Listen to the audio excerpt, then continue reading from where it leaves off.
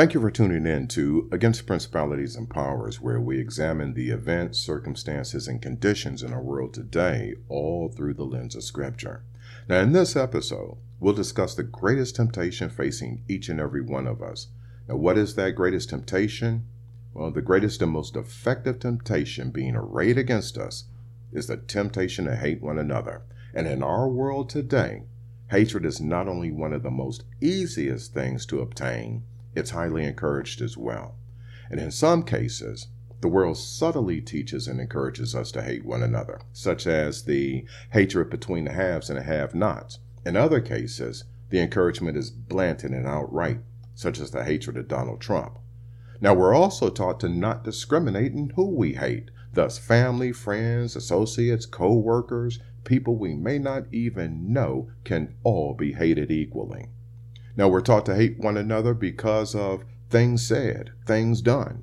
We hate based on skin color and ethnic background. We hate based on what one has or does not have. We hate because of where one lives, works, believes, says, thinks. We hate based on political beliefs. We hate because of who we associate with.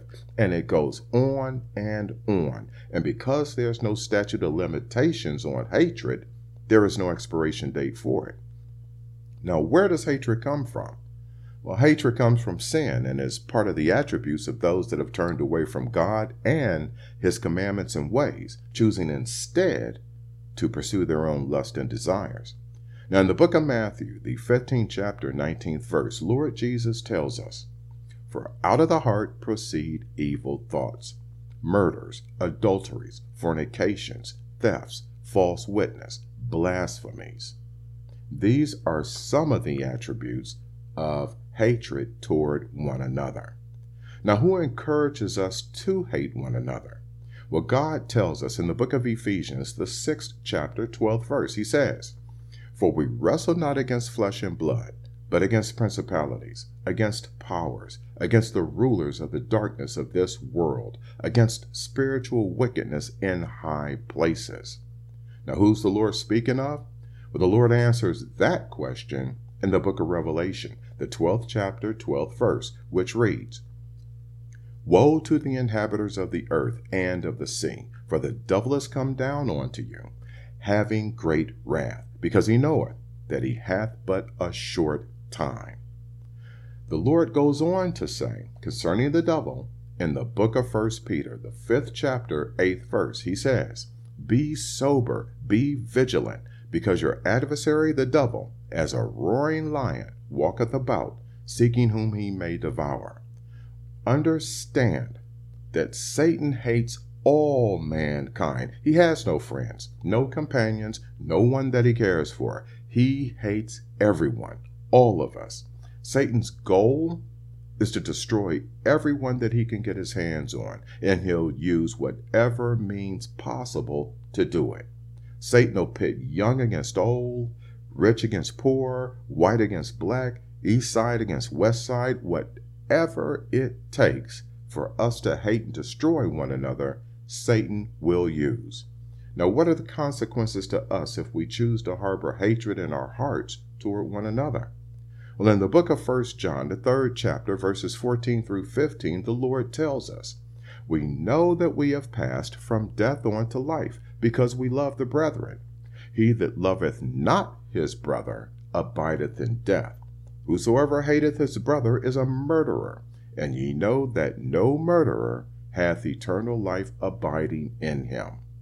Now, the Lord warns us in the book of Revelation, the 21st chapter, 8th verse. He says, "But the fearful and unbelieving, and the abominable, and murderers, and whoremongers, and sorcerers, and idolaters, and all liars shall have their part in the lake which burneth with fire and brimstone, which is the second death."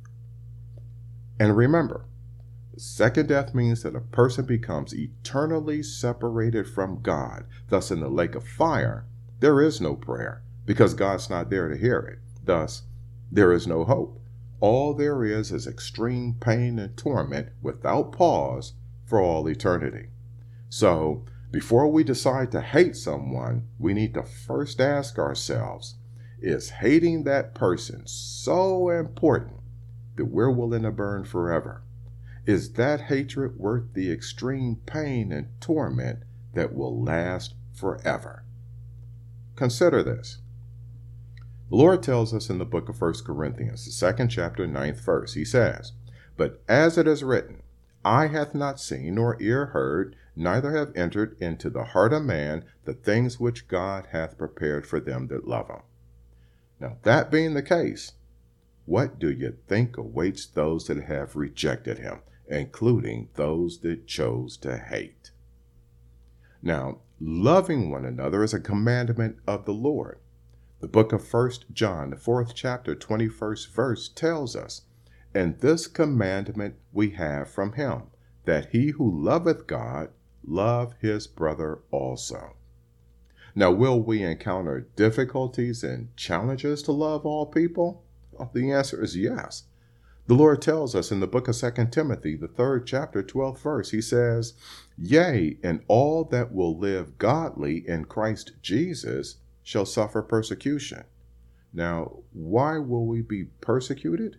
Well, the Lord answers this question in the book of John, the 15th chapter, verses 18 through 19. He says, "If the world hate you, ye know that it hated me before it hated you.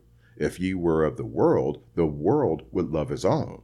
But because ye are not of the world, but I have chosen you out of the world, therefore the world hateth you."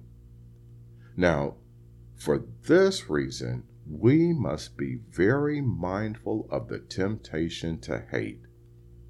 The Lord warns us in the book of Matthew, the 24th chapter, verses 12 through 13. He says, "And because iniquity shall abound, the love of many shall wax cold. But he that shall endure unto the end, the same shall be saved."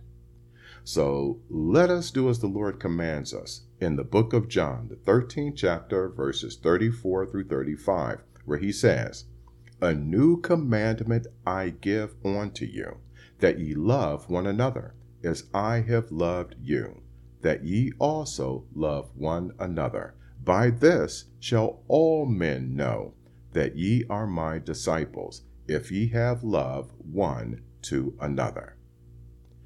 Now, what if we find it impossible for us to rid ourselves of the hatred that we have towards someone or someones?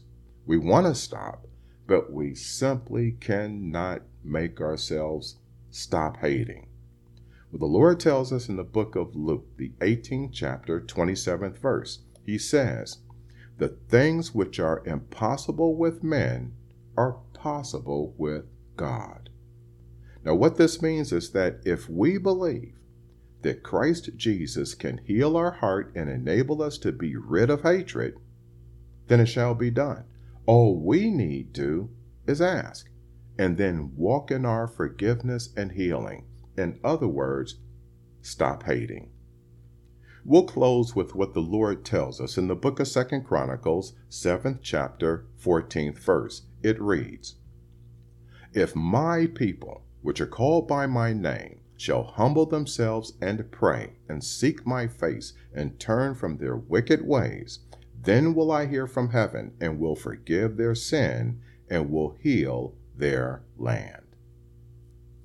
Now, as always, we pray that this message is a blessing to you, and thank you once again for tuning in and listening to Against Principalities and Powers. Till next time, be blessed, be informed. Amen.